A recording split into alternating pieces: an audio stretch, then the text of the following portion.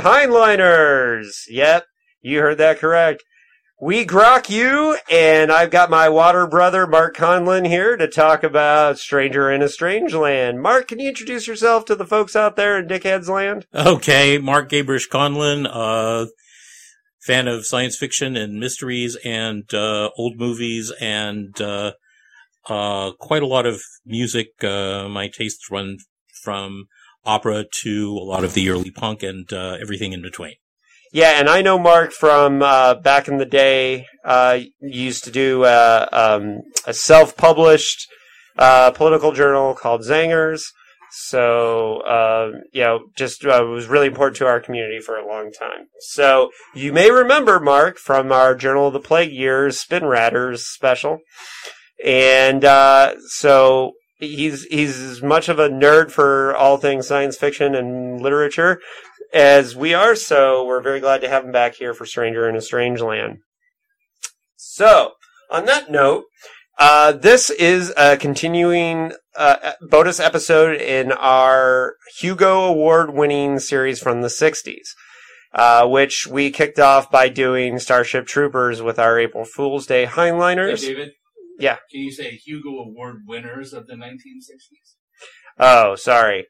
The Hugo Award winners for Best Novel from the 1960s. There you go. So, Stranger in a Strange Land was the winner in 1962, 2 years after Heinlein won for Starship Troopers. So, this was, this is the second of 3 books that Heinlein won the big prize for in the 60s, and the third was Moon is a Harsh Mistress, which we'll be recording later. But tonight, we're going to talk about Stranger in a Strange Land, which came out in 1961. Mark, what was happening in the world in 1961? Well, it was the year that President John F. Kennedy was inaugurated and promptly got himself into a foreign policy disaster with the CIA's attempted invasion of Cuba at the Bay of Pigs, which disillusioned a lot of people who had thought he represented something fundamentally different from the presidents of the past. It was also the year the Berlin Wall went up. It was the year when the music charts were dominated by Chubby Checker and the Twist, though that might have been a year later. I'm not sure. And it was actually a pretty trivial era in pop music, and yeah, I'm not sure what we were doing in movies around that time, but but I think this is really good context, and I always like to talk about what was going on in the world because I think once we get into the social political themes of this novel, it's really interesting to think about what the world was like in 1961. Certainly the number one movie of that year was West Side Story, and it was the Academy Award winner the year Stranger in a Strange Land was the Hugo winner. Ah, off the top of your head. Good job, Mark. Yeah, West Side Story, which is soon to be remade by Steven Spielberg. I don't know if you... I don't want to get into Spielcast, which we... for some reason, we always end up talking about Steven Spielberg on Dickheads. As long as the leads can sing, I'll be okay with it. Yeah, I don't know that. I don't know anything about that. I'm not a musical guy, so I don't know what to make of that.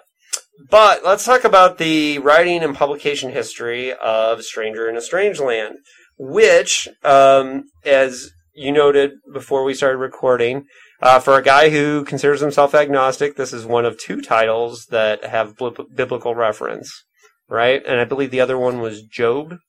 I was thinking of I Will Fear No Evil. So we got 3, at least, because Job was kind of...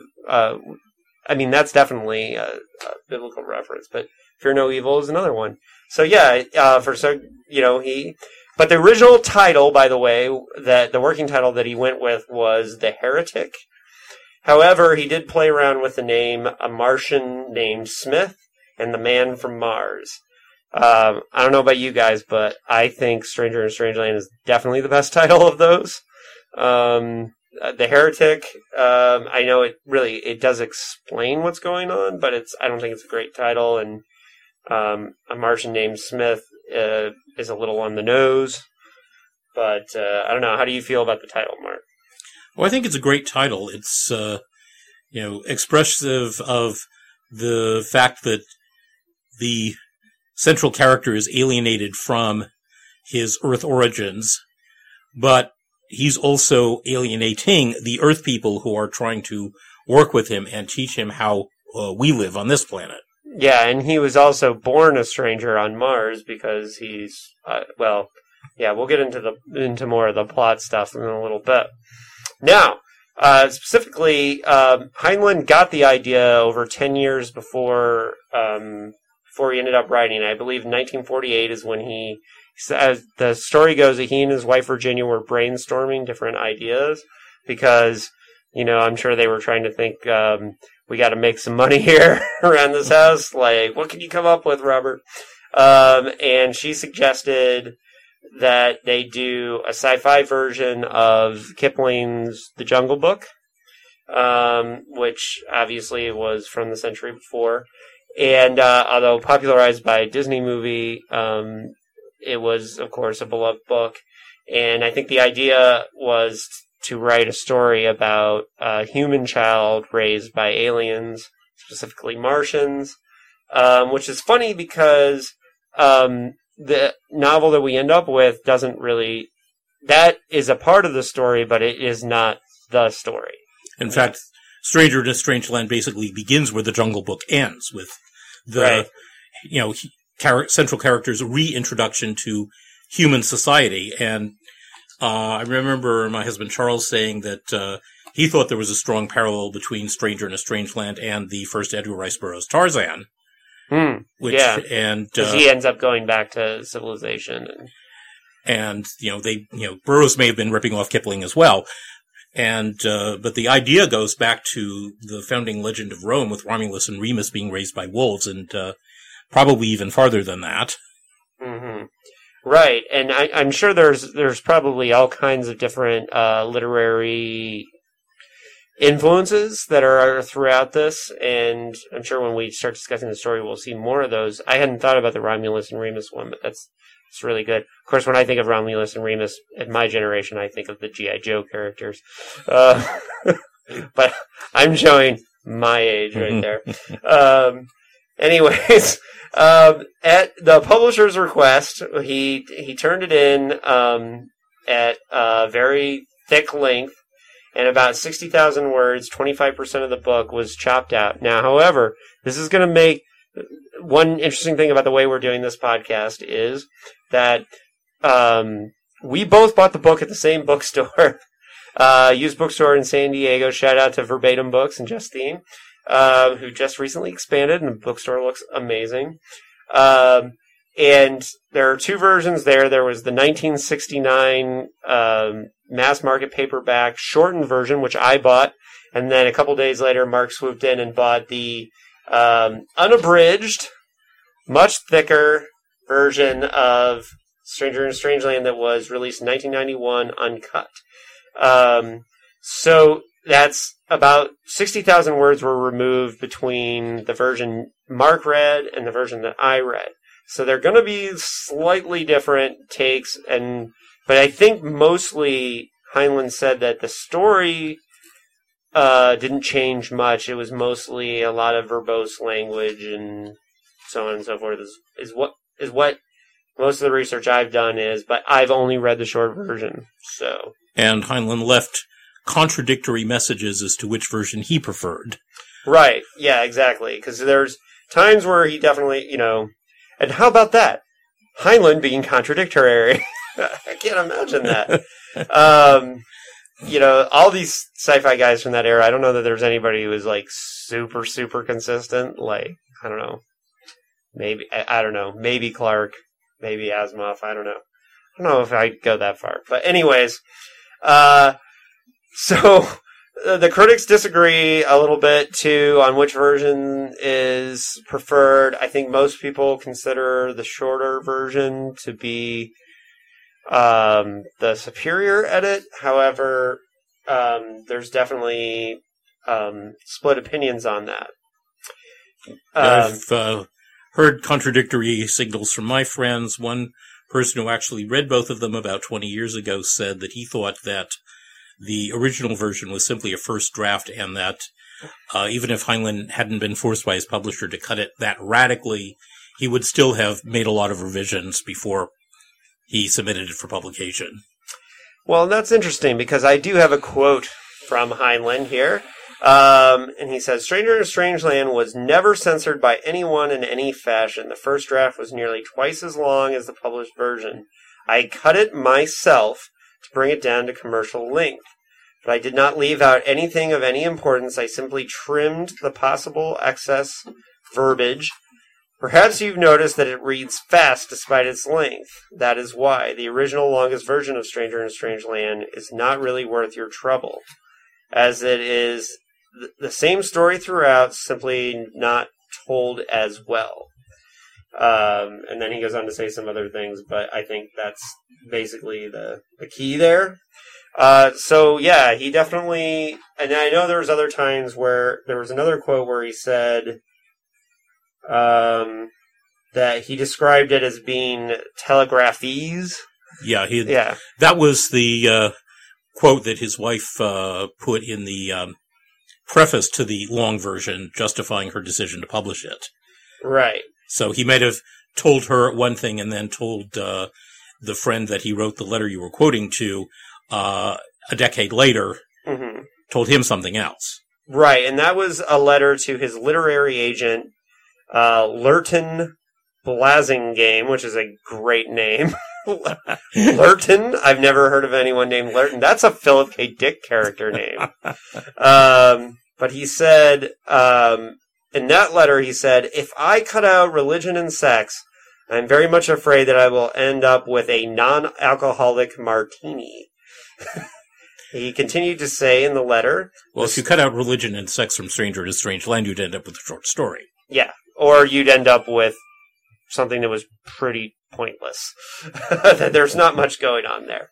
So the story is supposed to be completely this is what he said. Heinlein continued. The story is supposed to be a completely freewheeling look at contemporary human culture from the non-human viewpoint of the man on Mars in the sense of the philosophical cliche. No sacred cows of any sort.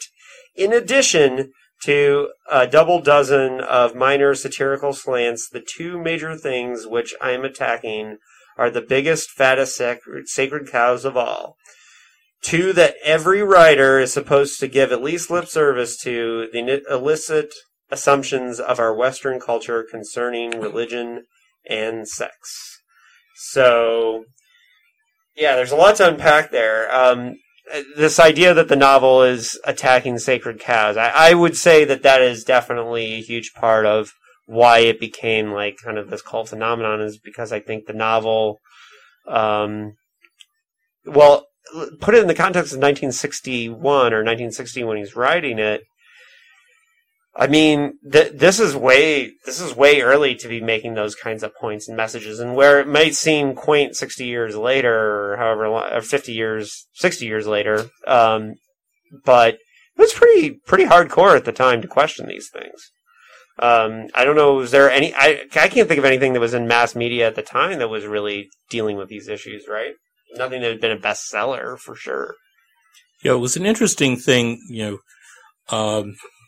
it was, for one thing, it was Robert Heinlein's attempt, after he had built up a reputation for short stories and what would now be called young adult novels, to present himself on a larger canvas, as it were, and to say, I am a writer, I am a literateur, I have serious things to say that I can't just get into a pulp story or a YA novel. Yeah, and I've seen some assertions that Heinlein was being revolutionary by putting sex into science fiction, but he was not the first.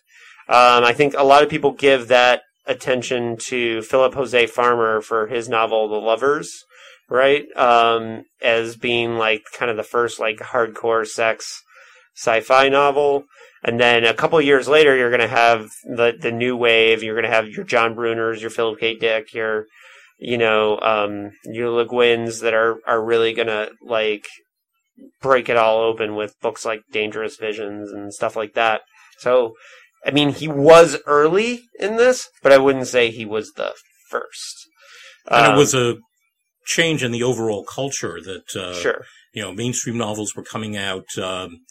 Lady Chatterley's Lover was published in 1959, 31 years after it was written. Mm-hmm. You had the controversies over Lolita.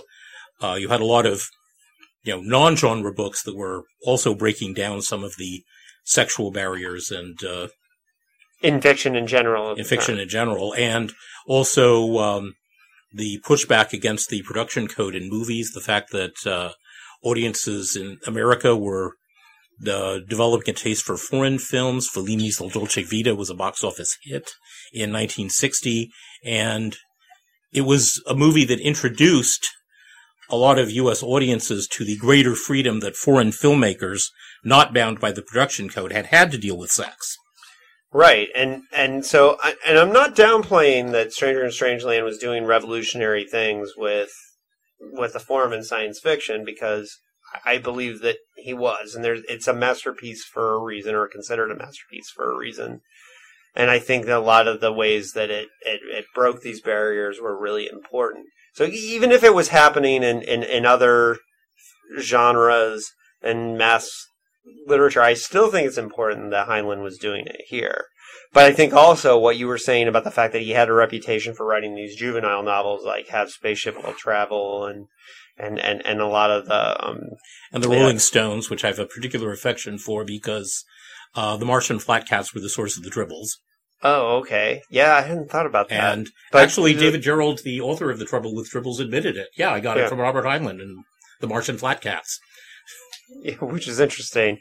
Yeah, I mean, and he had, you were definitely right. He had wanted to break away from the YA stuff, and he was working on Stranger in a Strangeland before he wrote Starship Troopers, which is kind of an interesting thing, because I do remember when we did our Starship Troopers episode, he had started Stranger in a Strangeland, and then he had the whole instance where he saw the anti-nuclear ad that pissed him off enough to go and write Starship Troopers. So he halted Stranger in a Strangeland to write Starship Troopers, which, as much as we talked about it earlier, that it's interesting that he followed up the publication of Starship Troopers, he really wrote Starship Troopers in the middle of writing Stranger in a Strangeland. Now, wrap your head around that politically.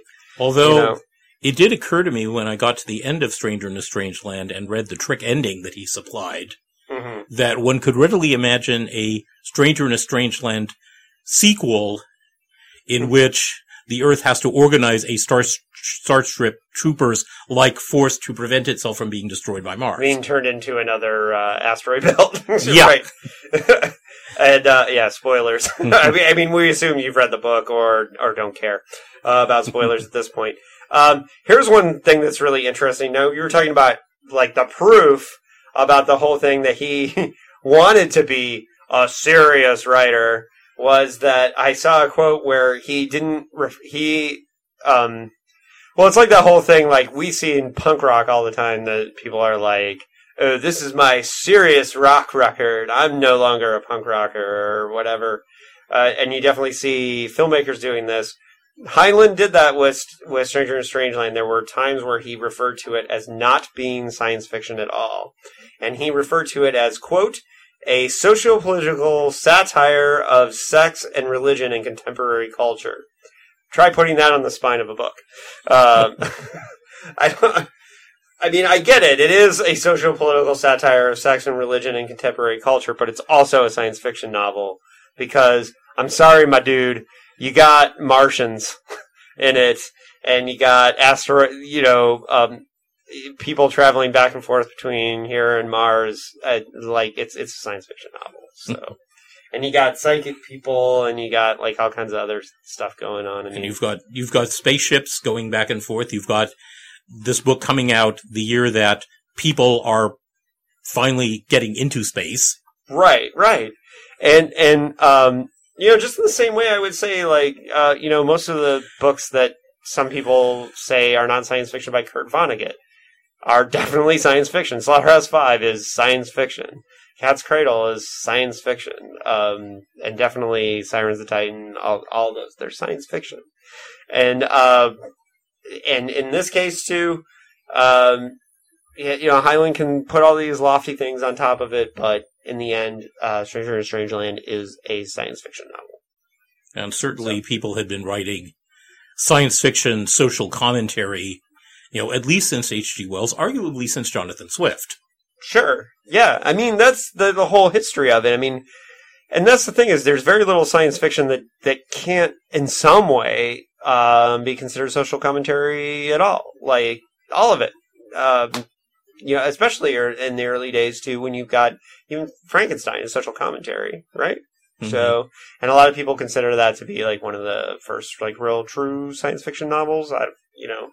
Yes, I've had that argument with some friends, saying, well, who's the first important woman science fiction writer? Well, of course, it's Mary Shelley, duh.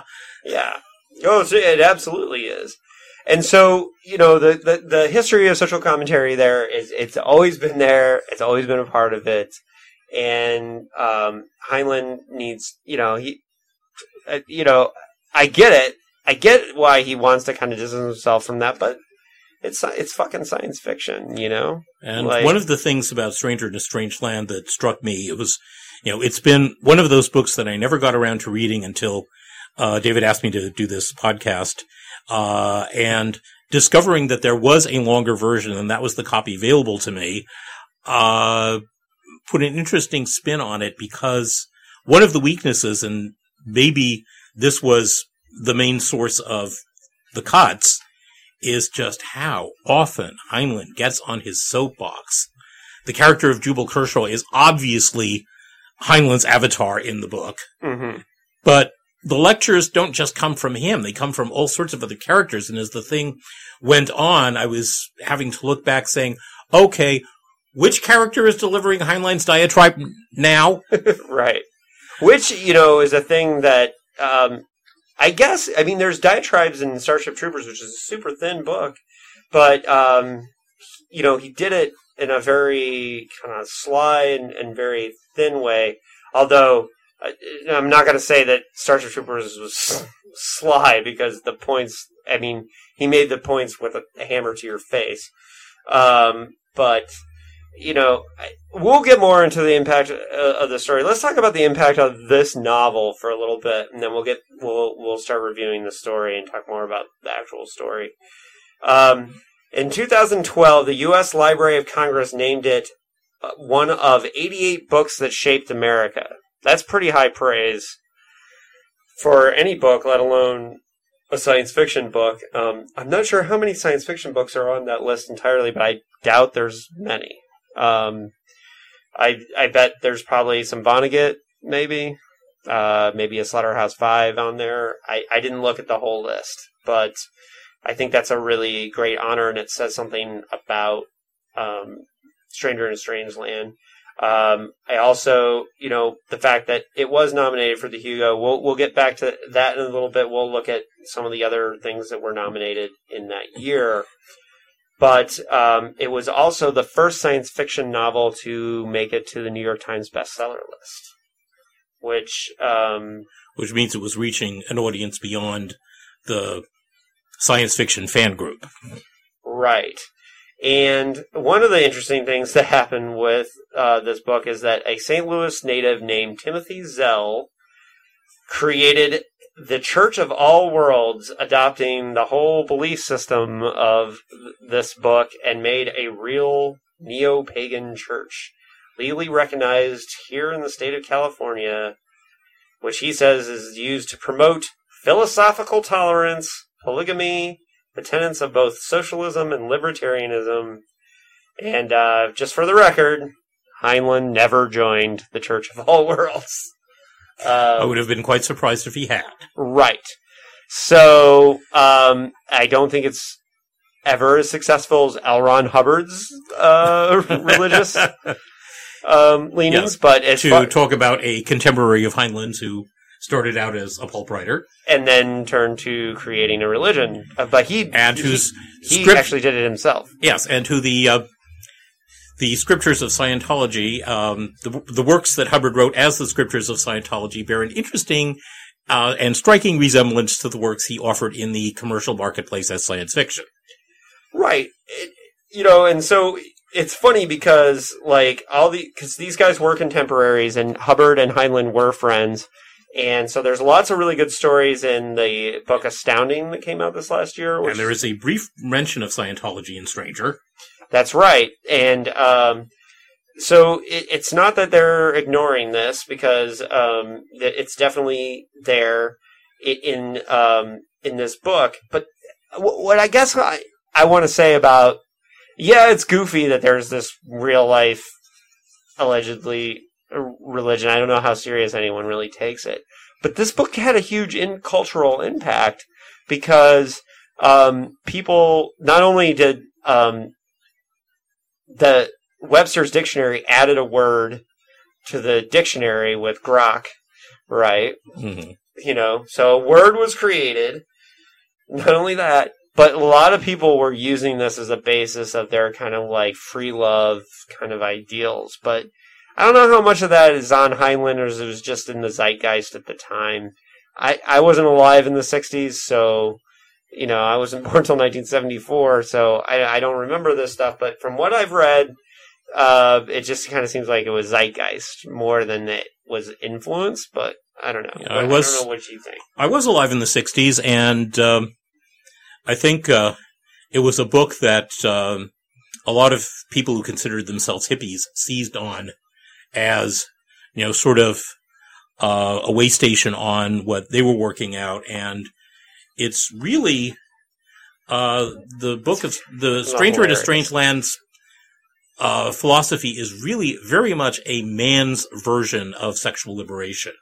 That in the late 60s, the people who thought they were rejecting the, straight, back when that meant unhip and not ungay, community and its sexual values, were creating a value system that objectified women just as much as the straight world did. And, there's a shit ton of misogyny in this book.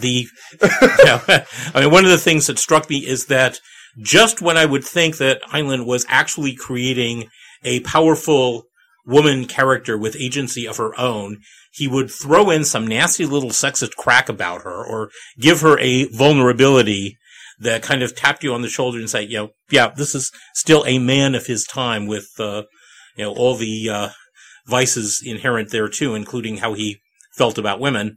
And there's straight up a line in there where he talks about women being responsible or to blame for why they were raped. Is in this text. It's like you cannot not notice it. I mean, it's like the record scratch when you're reading, which was one of the most awful parts, or one of the hardest parts of the book for me. But there's a lot of misogyny in this book. At one point, he actually sounds like the, that Republican congressman who said that women couldn't get pregnant from rape because their bodies had a way of shutting it down. Right. And I think that's one of the hardest things about this book for me is this, we'll get more into that later when we get more into the book. Let's continue to talk about the impact. Here's the funny thing for me. Okay. This is hilarious. Okay, back to a funny note, since we got all depressing for a second. You talked about the fact that hippies glommed onto this book. That had to annoy the shit out of Heinlein, because here's a guy who just finished winning, or just won an award 2 years earlier for a book that was his big middle finger to the anti-war, the anti-nuke, hippie people. And then he writes a book that they're all about 2 years later. And that shows you just the whole confusing thing about what is Heinlein thinking? Is he a right winger? Is he, I know he considered himself a libertarian, right? But there's right wing libertarians. Robert A. Heinlein, is a prime example. And I think that's why you have this book that can be, you have 2 years separated, you have a book that could be a total yay, rah, right wing. And then you have this book that hippies would be like, dude, Stranger in Strangeland, I grok you, man. It's just such a weird dichotomy that just 2 years separating. And the fact that we know, just because from the research, that he wrote half of Stranger in a Strange Land, wrote Starship Troopers, and came back to it. You know? So that it was basically, he was writing it at the same time. Yeah. That's and super fucking weird. It's one of the things, it's one of the things that kind of put me off of trying to crack Heinlein's big novels because, you know, I've been appalled by the politics of his short stories and his short novels. Mm-hmm. And it's like, okay,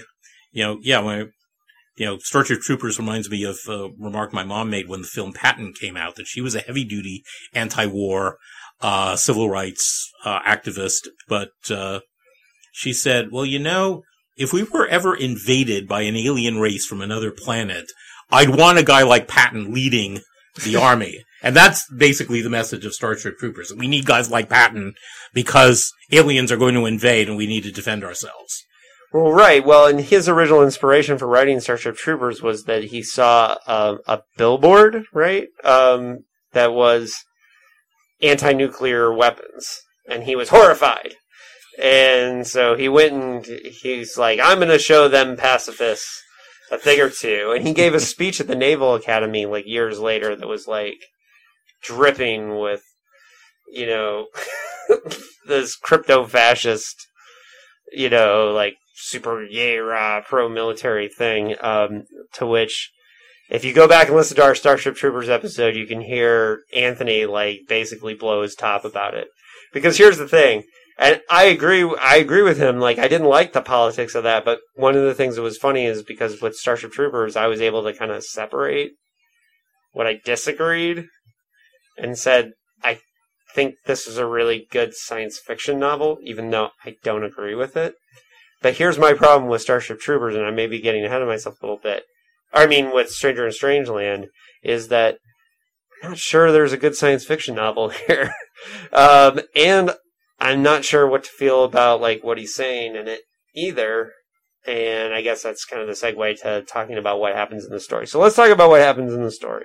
Because that was one of the things that struck me is that compared to the Jungle Book, which he cited as his inspiration, we really get nothing about what Valentine Michael Smith's life was like on Mars. Now, that I actually liked. Now, it's interesting because I'm not sure if everyone who read this book is going to enjoy that, but I liked the mystery of the fact that we didn't know a lot about the Martians. Now, you're right, that makes it totally different from Jungle Book, which was their inspiration, but I like that the Martians are mysterious, that we don't know what they are, that they are this kind of like weird, crazy other, and I think that makes the Martians a little bit more intimidating in the kind of off-camera kind of thing that's going on with them. Yeah, certainly a valid artistic choice on his part. Right. So I appreciated that. And so the story goes that there's a manned mission to Mars, and 20 years later, it takes 20 years before we go back there. And between that time, we've had World War III, right? And we have consolidation of political power with Europe and the United States into one, which there was another science fiction novel we read. Oh, The Simulacra. The most recent episode of Dickheads that we've just recorded, where the exact same thing happens in the Simulacra. So I think a lot of people were thinking that there must be some kind of sci-fi zeitgeist at the time that people are thinking about the idea of Europe and the U.S. combining into one kind of block. Which isn't that hard to believe with NATO. And in Heinlein, it goes back to what I think is, despite my problem with its politics as well, my favorite piece of writing of his, the 1940 short story Solution Unsatisfactory, in which he basically comes right out and says that the only way humankind can survive the invention of nuclear weapons is via a world government led by a benevolent dictator. Yeah. Yikes. Well, and, you know, that's one of... And the reason he calls it Solution Unsatisfactory is at the very end he reveals that even the benevolent dictator himself is unhappy about that. Right. Well, okay, so you got this idea of he has all these weird concepts of political power that are kind of glossed over here in Stranger Things. They're in the background. They're the world building, which I'm fine with, right? but they are pretty heavy-handed if you really think about it. Even though they go by really quickly, there's a lot of really heavy ideas about World War III that are kind of peppered in there, and really good world building. So I would say, as far as artistic choices, I think the world building is done really well in the first part of the book. I don't know. Do you agree with me on that, on the world building? Yeah, I think so. Yeah. And so early on, and this might be the difference between the two versions that we read, because for me, those parts go really quickly in the 1969 version that I read. And so the Mars mission happens, and the second mission happens, and they go back, and the first astronauts, they died. See, Larry, I need you to do story recap here, because I'm not used to doing this. So they died on Mars, and they send another mission, and lo and behold... And Heinlein's misogyny comes out because the first mission is gender mixed, and the second mission is all male. And he seems to be attributing the failure of the first mission to the gender mixing. Right, because we wanted to send couples because we thought that would work out better, but something went wrong. Right, and but one thing that he had to have gender mixing there for the plot, right? So because plot. And he puts in that Valentine Michael Smith is the result of an adulterous relationship between two of the people, between a man and a woman on the original crew, other than the ones they were married to. Right. And so we don't know much about how they found him, where they found him, all that stuff. Again, I like that. But they bring him back to Earth. And so that begins the kind of fish out of water part of the novel, which I liked that part. And I liked, because basically Michael Valentine comes back and to Earth, and he has to learn language. He has to learn what people are, and he knows a little bit because he has Martian customs and those things that, are so alien that, like the whole water bonding and all that stuff, which makes sense because Mars is a planet. It's not going to have a shit ton of water. So water is going to be really important to their spirituality. Probably. One of my favorite scenes is the one where Jill wants to give him a bath, and he's shocked that she actually wants him to get into this huge tub of water that she's filled for him. Right. And that was a great world building moment. But here's the thing about this part of the book. I found myself during this part thinking, and I'm not sure I held this up the whole way, but there was one movie that I kept thinking about during that first half and saying, ooh, this is going to be sacrilege, and a lot of people are going to be like, what? But I almost felt in the first half that Starman, the John Carpenter movie, was a better version of this part of the story. I grew up on Starman, so I could be partial to it for that reason.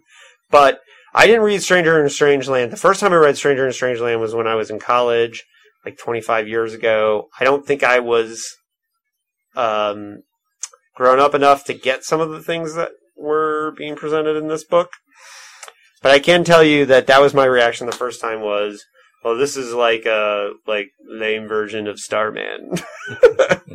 Have you ever seen the John Carpenter movie Starman? No, although I've seen enough Carpenter movies that he's on my list of favorite directors, and I've raised a lot of eyebrows by saying that in the 1991 film They Live, John Carpenter did The Matrix and got more out of that plot premise than the Wachowskis could do in 3 longer movies.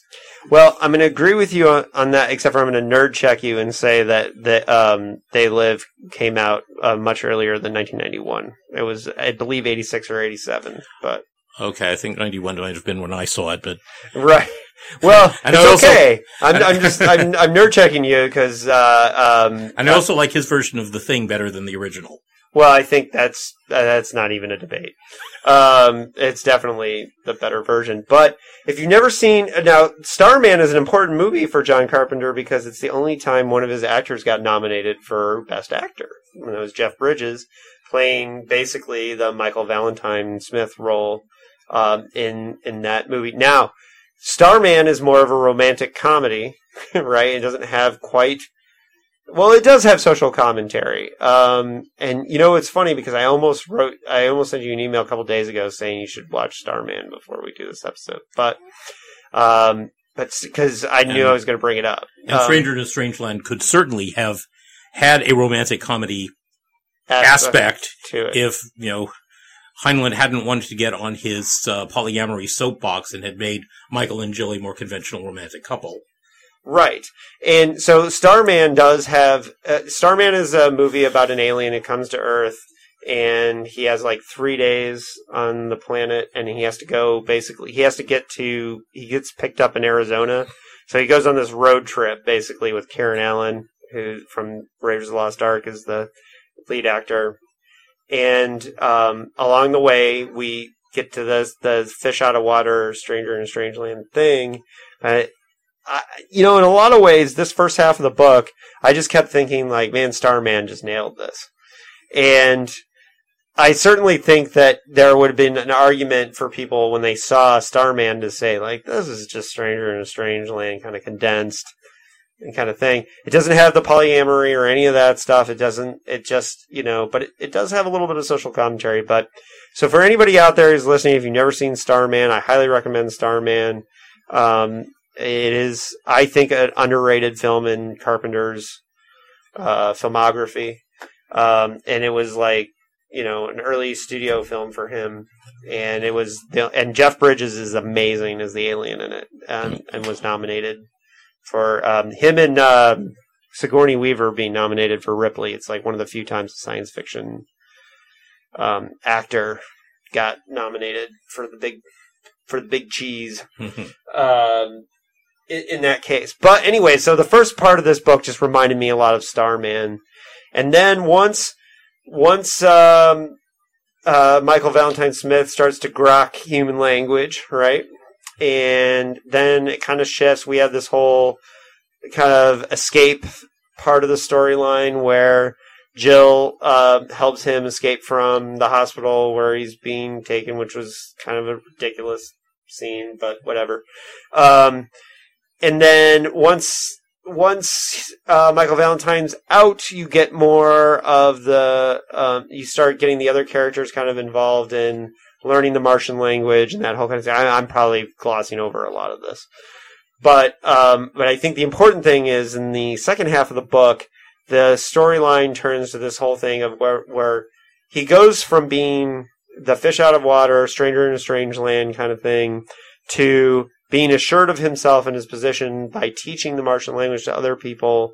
He starts to influence culture, and it becomes this whole other thing. The whole Jungle Book thing is totally gone, because at this point, he's influencing human culture so much that they're starting their own religions, those kinds of things. That's when we find out that the Martians blew up a fifth planet. That was interesting. Part of the storyline. And then in the end, I'm just going to shoot ahead. Michael dies. Mm-hmm. We had this whole... Michael is essentially crucified like Jesus Christ or Joseph Smith. Right. And almost seems like he wills that because he's seen that martyrdom is a great way to found your religion. Right. And also because Martians don't really die. Right. And they feed parts of themselves to people, and then they live on in some kind of psychic reverberation. Am I remembering the old ones, that they're basically just pure energy at that point. Right. That they can still communicate with the living and, talk to them and give them directions, but they are simply no longer corporeal, which is why, Michael uses the word discorporate instead of die. Right. And there's marvelous, one of those marvelous little bits in the book where, as part of his voluminous reading of everything published on Earth to learn our culture, he reads Romeo and Juliet and he has a sense of joy that Romeo discorporates. Right. And then he reads on and realizes it's supposed to be a tragedy because Romeo discorporated too soon. Right. Well, and here's the thing. I like the whole, everything with the Martian culture and the old ones I found very interesting. Everything with the humans in this book, I found annoying as shit. Right? Because the humans, whenever Heinlein's writing humans in this book, I find them distasteful, and I don't find the ideas presented to be interesting, because I think it's what you said before. It's a lot of Heinlein on his soapbox about polyamory, and, I don't know if he was trying to get Virginia to start swinging or whatever, and Yeah, I know I had that feeling as well. It's like, a book that so, blatantly advertises for, multi-partner sexuality. What was his relationship like? Right. And was he, what was it? Look, and I, not to judge, because, if that's your thing, And did fine. Virginia go along with this, or did she say, honey, save it for your books? Right. Keep it in the pages. Keep it in the pages, Bob. Well, and so here's the thing. I really like the science fictional aspects of this book. On each end, and there's the beginning and the end. I like all of that. I like all those elements, but I think overall, all the times that he's on his soapbox and all the human characters, and if you get down, if I have in my notes, I have a list of all the characters, right? So, we've got Michael Valentine, we got Jill Boardman, Bill Caxton, Jubal, right, who we know is like the big stand-in. He's the writer and lawyer guy, right? Yeah. And he's the big stand-in for Heinlein. You have Anne, Duke, Larry, go through all these names, Joseph Douglas, Alice Douglas. You have the Fosterites, you have that weird religion that's kind of like this post-World War III religion, right? Mm-hmm. You have all these people, all these humans, they all suck. They're all terrible characters to me. None of them, they're all cardboard. Michael Valentine is an interesting character, but mostly because of the setting and where he comes from. But he, too, once he gets, we're going to share water, he's pretty self-important, indulgent fucking dude anyways, because, why does he think so highly of himself that he wants to start a religion? That makes me curious about that guy. So, in the end, all the characters are, kind of unappealing to me. And I like a lot of the ideas, but I think overall, I mostly was not digging this book. I'm glad I read it. I'm glad, that this was something that I experienced beyond the fact that it was a part of the series. But, it's with most of the Dick books, there's just so many cool ideas and things that carry me on, even if the characters aren't the best all the time and have names like Ragglegum and shit like that. Time out of chewing. But, just something wasn't hooking with me. Now, I don't we can start to get into overall feelings, how did this story work for you, Mark, as the first time reading it? Well, a friend of mine had told me a few years ago that he thought that the first half of Stranger in a Strange Land was absolutely beautiful and the second half was just silly. And okay. I suspect where it got silly for him was where it got silly for me, which is when Michael and Jill leave Jubal's compound and go off on their road trip and end up performing in a circus. And that is some fucking wacky shit right there. Yeah. It's, kind of ironic that, Heinlein's going for this irony of, they're presenting themselves as stage magicians and they're really magic. Right. Yeah, Michael is really levitating Jill and everybody thinks, oh, it's just an illusion. Thurston did this. That was clever. No, and what's the logic there? So he hangs out for 20 years with these non-corporeal beings, so they teach him how to do all this stuff? Is that... I never really got a full understanding of... Because he shared water with them? Going back to the ending, where Heinlein says that actually he's not an Earthling at all. He's really a Martian in Earth form, as are Foster and Digby from the Fosterite cult. Right. And that they're, the advance guard of a Martian invasion spying on Earth and collecting information to see whether the Martians should let us live or destroy Planet 3 the way they destroyed Planet 5. Yeah, and they destroyed it pretty good because they turned it into an asteroid belt. Which, forget the science of that for a minute because it's the wackadoo 60s sci-fi. I'll go with it. I've never been one to judge science fiction by its science. Right. As long as it's vaguely plausible, I don't, it doesn't really bother me if, this is really impossible. Well, I thought it was funny that a lot of writers, Heinlein wasn't the first one to say, like, I bet the asteroid belt was a planet that got blown up. And that science doesn't work. There were serious astronomers at one point who did believe that. So. Right, but there were serious astronomers who thought lots of weird and wacky shit in the past. Andromeda or the Andromeda Galaxy, I don't know how many different things people thought it was before they realized it was another galaxy, but I'm nerd digressing. And anyways, yeah, I think those wacky parts where it got silly with the circus and the magic thing and the telekinesis is like, I think if he had kind of dialed some of that back, it might have worked for me a little bit better too. But I wouldn't just say that the beginning is really beautiful, and I'd just say I think the majority of the middle is where I think there are cool elements towards the end. Although, truth be told, I'm going to out myself here.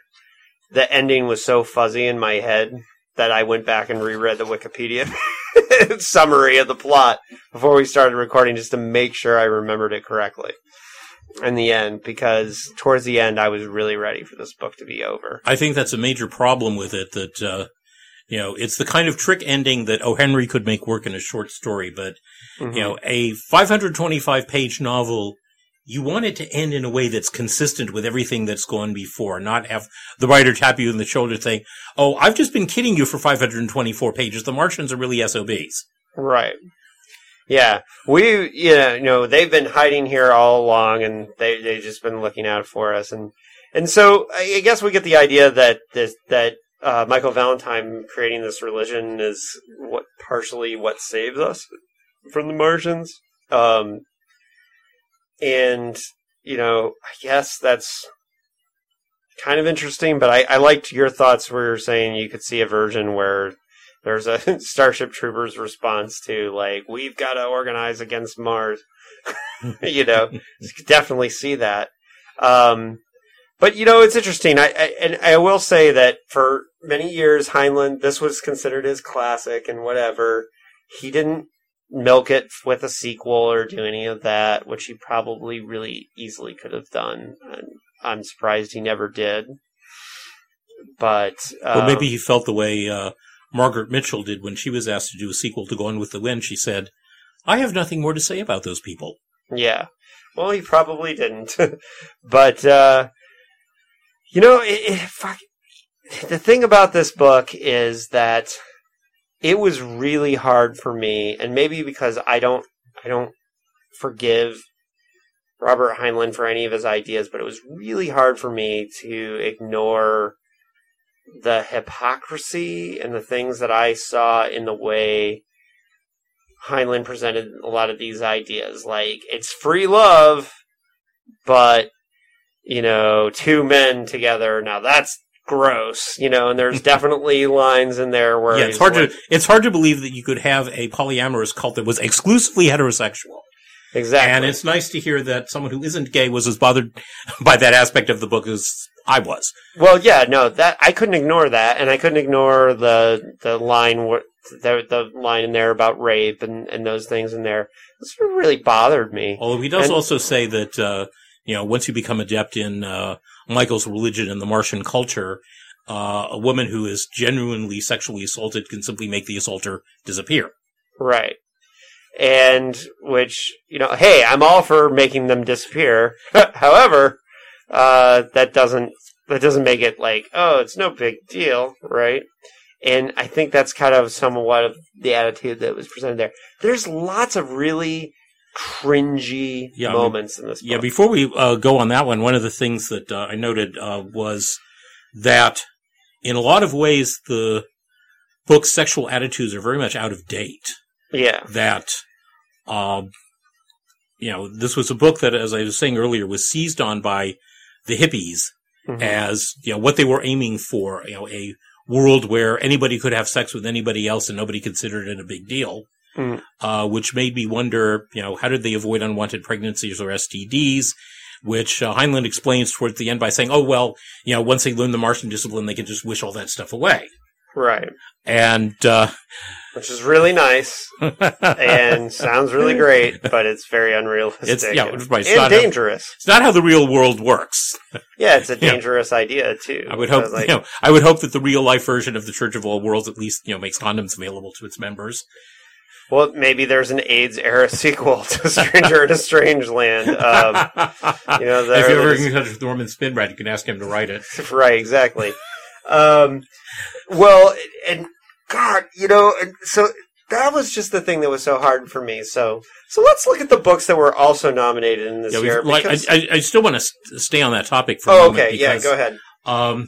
In a large part, the whole second wave feminist movement was not only a reaction to the roles women had been forced into by the mainstream culture, but also the way women were treated in the hippie culture. The fact that they were expected to have sex with any man who asked them, that it was considered, quote, uncool, unquote, which was the ultimate insult in the hippie world, for a woman to say no to a man. And, since then, the whole thing has swung the other way. It's occurred to me that in the 1970s, you had the so-called human potential movement. You had people saying, people need to drop their defenses and just hug each other more. And that, and now people are horrified by that. And, you've got the Me Too movement saying, people's personal spaces need to be protected.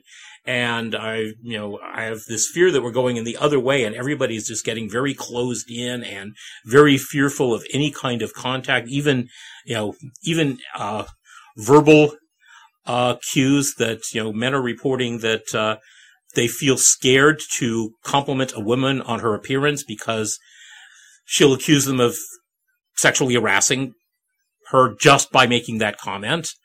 And, it's like, this novel reflects someone who went way overboard in one direction of that of, everybody ought to be available to everybody else.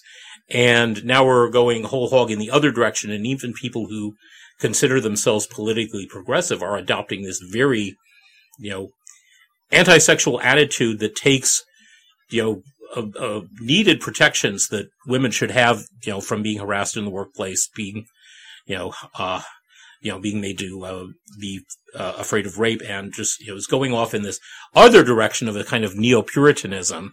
Mm-hmm. So it's a very odd book to read in the current social climate, which is really moving away from the ideas that Heinlein was advancing that became quite popular later in the 60s. Well, and I think that's going to be the most interesting thing to take away from reading Stranger in a Strange Land in 2019, because here's the thing. We both read it this year, right? And it was you for the first time and me essentially for the first time, because I think I read it when I was too young to really understand what I was reading. So I had read it before, but basically I read it for the first time in 2019. So we can't read this in the context. We can try to think about how it would have been read in the 60s, right? We can think about that. But we're reading it now. So we are reading it in the context of this. And I think... I think that's why we always try to do the thing of trying to remind people what happened in the year that this was written, because I do think it's important to think about the context in which, and I will give some leeway to a book, but then there's a degree that, I'll give leeway to Lovecraft, for example, on certain things, but at the same time, when he uses the N-word to name his cat, it's like, no, dude, I'm not going to totally ignore that, right? And there's a lot of things in Stranger in the Strange Land that I just, don't feel like I want to ignore, because if I'm thinking about it now, it just doesn't hold up in a lot of ways. And and that's the thing, is that we look at certain books, for example, take Man in the High Castle, which won the award the next year, right? The won the Hugo the next year. That book holds up, right? There's nothing in it that's cringy for me. I mean, well, there's a little bit, maybe a little bit of the Japanese stuff, but for the most part, it holds up. And, in a lot of ways, even though I disagree with Starship Troopers, this funny thing is that there's still a lot of good stuff in, how the women are portrayed in that book. And here's a book that he puts out a year later that that undoes what little positive things he did with that. So, I mean, you mentioned Lovecraft. The nice thing about Lovecraft is that by the end of his life, he had grown out of a lot of the racism that is bothersome in his earlier works. That that in his very last story, the Italians of Federal Hill, whom he had hated for years, emerge on the side of good. Yeah, I know he came around a lot of that, but I'm not sure the Heinlein did.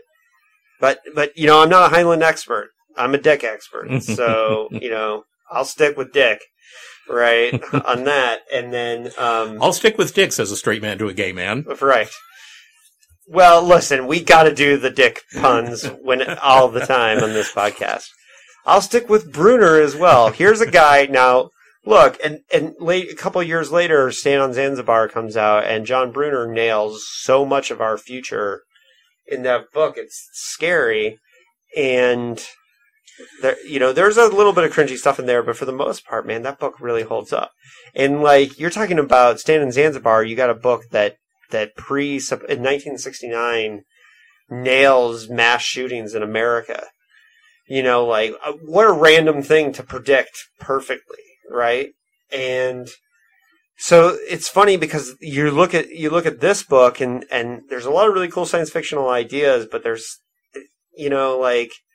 nothing like that here too that I feel like Heinlein super nailed.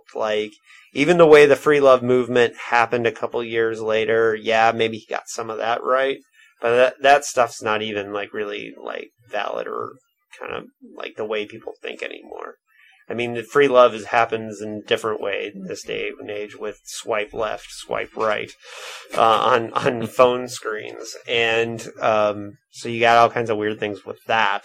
But I don't know. Any other thoughts on the political stuff in this book? I guess I'm a little disappointed that you read the shorter version and had some of the same criticisms that I had of the longer version. That they were still there.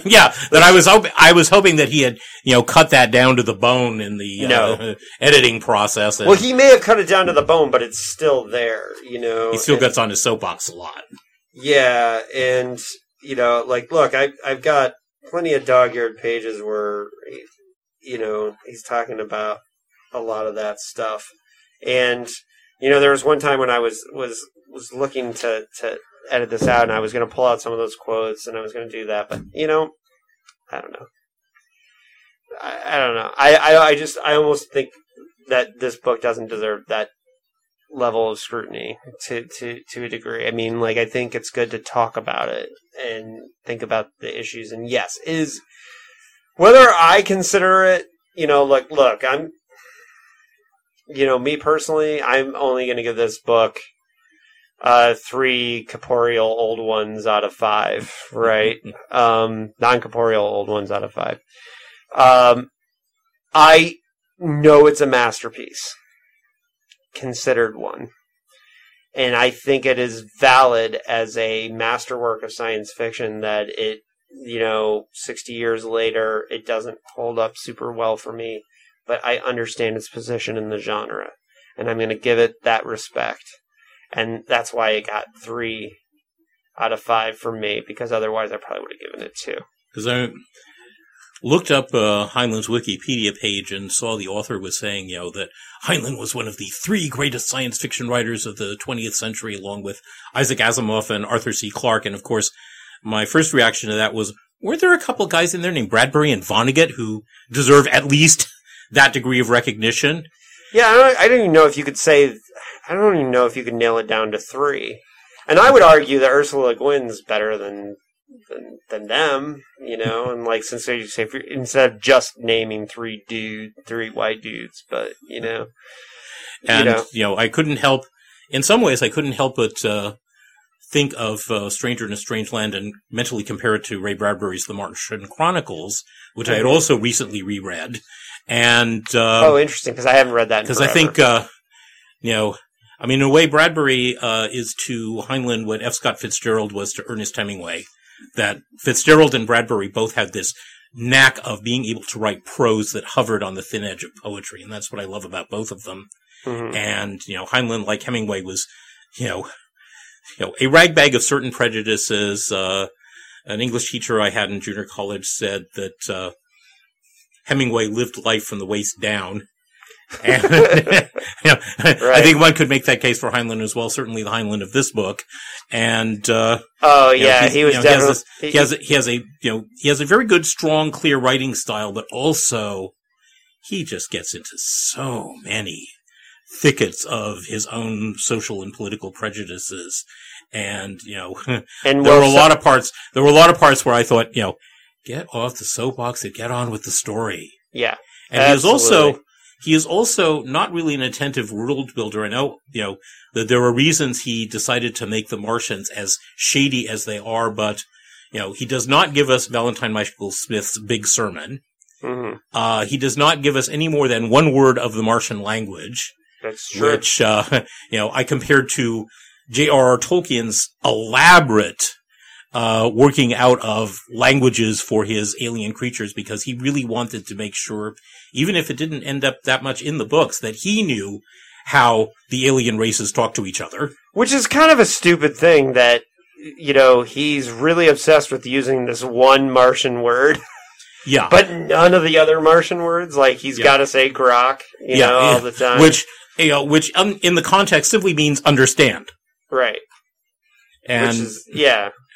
And he's saying that Martian has a whole different value system and a whole different thought pattern built into it, but he doesn't have enough confidence in himself as a writer to put that down on paper. Right. So I guess, yeah, there were world building things that I did like, but you know what? You're right. You're right, Mark.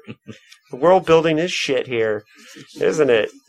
Comparatively, Well, I mean, for a guy who's really... And his world building in Starship Troopers was great. But it was easier stuff to do because it was just like a space opera. It was just like, he was telling a submarine or a infantry story set in science fiction. So that's easier to do than invent a whole culture and all that. So I guess you could say on a science fiction level that he was being pretty lazy about that. So let's look at the books he was up against. Wait, did you want to give your rating first? I don't know. I hadn't really thought about it in those terms, because it's hard to separate its historical importance from how it comes off now. Mm-hmm. And as I said earlier, some of the social attitudes that were considered very avant-garde and risky then have become severely dated. Right. Well, and I think that's why, I gave it a bonus star for its classic status, but, honestly, if I'm being honest, it's a 2-star book for me. Really. Okay. But really, I'm going to give it another star because I know it's important to the genre. Now, why did it win the Hugo? Well, let's see what it was up against. Dark Universe by Daniel F. And then it's spelled Galouyé, Galloway or something like that. Yeah, you know me and names.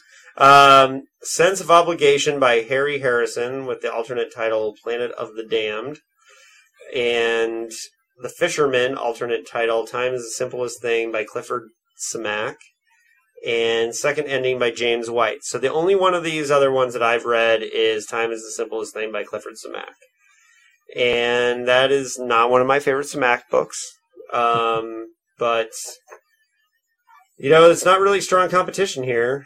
I haven't heard most of these. Well, what do I know? Because I haven't read any of the other ones. But there's not one that I'm like, oh shit, that was a classic. That should have won. Yeah, I'm familiar with Harry Harrison only from having met him in 1972, right after his novel Make Room about overpopulation was filmed at Soylent Green. Yep. And the one thing Harry Harrison wanted to talk about was how pissed off he was at the ending of Soylent Green. That, right.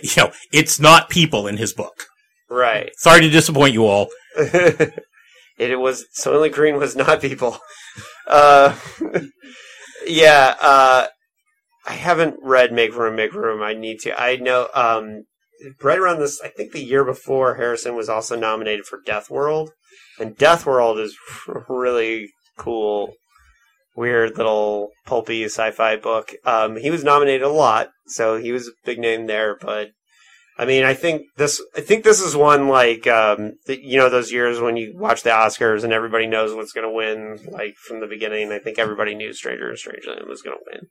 It was the first New York Times bestseller science fiction novel. I don't know if that had happened at that point, but and it was obviously accomplishing what Heinlein had set out for it as, the book that would establish him as a serious writer with literary credentials and not just a genre guy. Well, because it wasn't science fiction. It was a hold on, I gotta pull up my notes. It was a social political satire of sex and religion in contemporary culture, not science fiction. So it's funny because my copy says the most famous science fiction novel ever written, right on the cover. It does not say the most famous socio-political satire of sex and religion in contemporary culture ever written. But, I think that would have more competition than... Right. I don't know. What's another socio-political satire of sex and religion that we can think of? Like, there's a bunch, I suppose, but... once again, you could go back to Gulliver's Travels on that. True. You could go back to that. Yeah, so as far as the Hugo winner goes, yeah, its place is cemented in history, and it's an important book, and yada yada yada. But at the same time, like, fuck, man, I had a hard time finishing this one. I wasn't super into it. But then again, at the end, it kind of redeemed itself because I did like the ending. It was more of a short story ending. It was a ha-ha, like, look at that. He martyred himself, But at the same time, I am glad I read it overall. Overall, I'm glad I read it. And I think it's important for this series that we really... I think we're putting context to the era of which, Philip K. Dick was doing his most important work, like what the state of the art was in science fiction. And especially if you figure it... And that's the thing is, like, we just recorded recently, I don't know the order these are going to come out in, but the 1965 winner, The Wanderers by Fritz Leiber, which was hot dog shit. And, that book was terrible. And when you consider that, you've got Stranger in a Strange Land, Starship Troopers, Man in the High Castle, back-to-back, Way Station, Clifford Samac, which somehow beat Cat's Cradle by Kurt Vonnegut. Not to talk shit on Samac, I love Clifford Samac. I think City is one of the best science fiction novels of the 50s. But at the same time, like, there's some really good shit here in the early part of the 60s, and then how the fucking Wanderer by Fritz Leiber won, I'll never know. But this one I can understand why it won. So, any final thoughts on Stranger in a Strange Land here? I think we've pretty much dissected the corpse after the discorporation. Right. Are you going to read more Heinlein novels? I mean, I have to read Moon is a Heart's Mistress for this podcast, but I picked that one up at the same time, and it would be interesting. Apparently, that goes even more into his politics. Although, no, that's supposed to be the libertarian with a capital giant fucking L on it. I mean, certainly,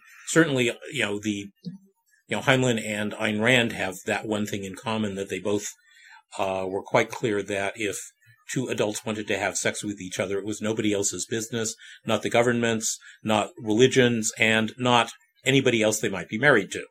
Which was a big fucking deal at the time, right? The 1961, that's a big deal.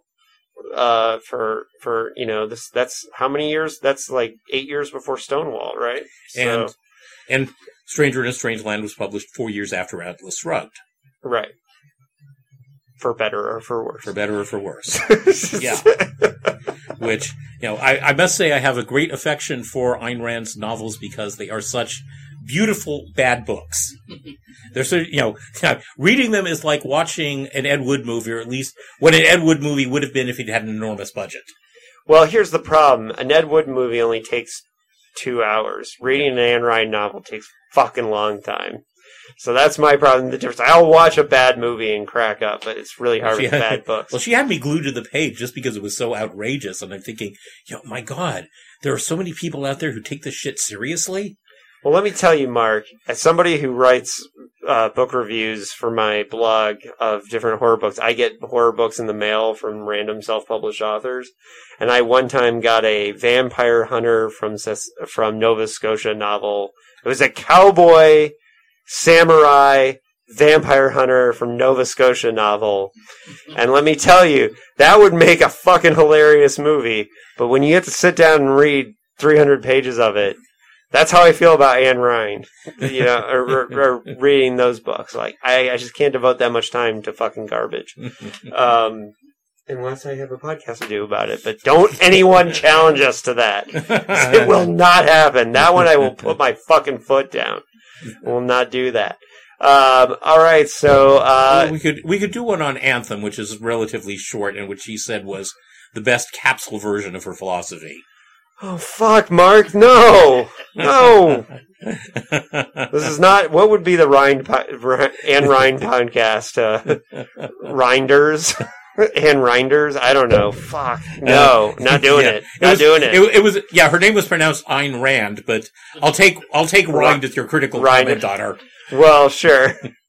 God, no! Not doing that podcast. Not doing that. And sorry, no.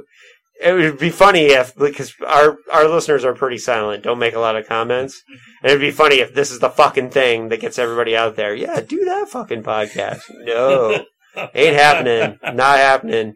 All right. I don't know what's up next in the Hugo series because we're recording them out of order. So I have no idea what to tell you to look forward to. But if you made it this far in Stranger in a Strange Land, thanks for listening. And we'll be doing one more Heinleiners with Moon is a Harsh Mistress. And since I know Mark got a copy of it, I'm sure he'll be back for it. So, thanks a lot for listening. Keep it paranoid. Stay paranoid.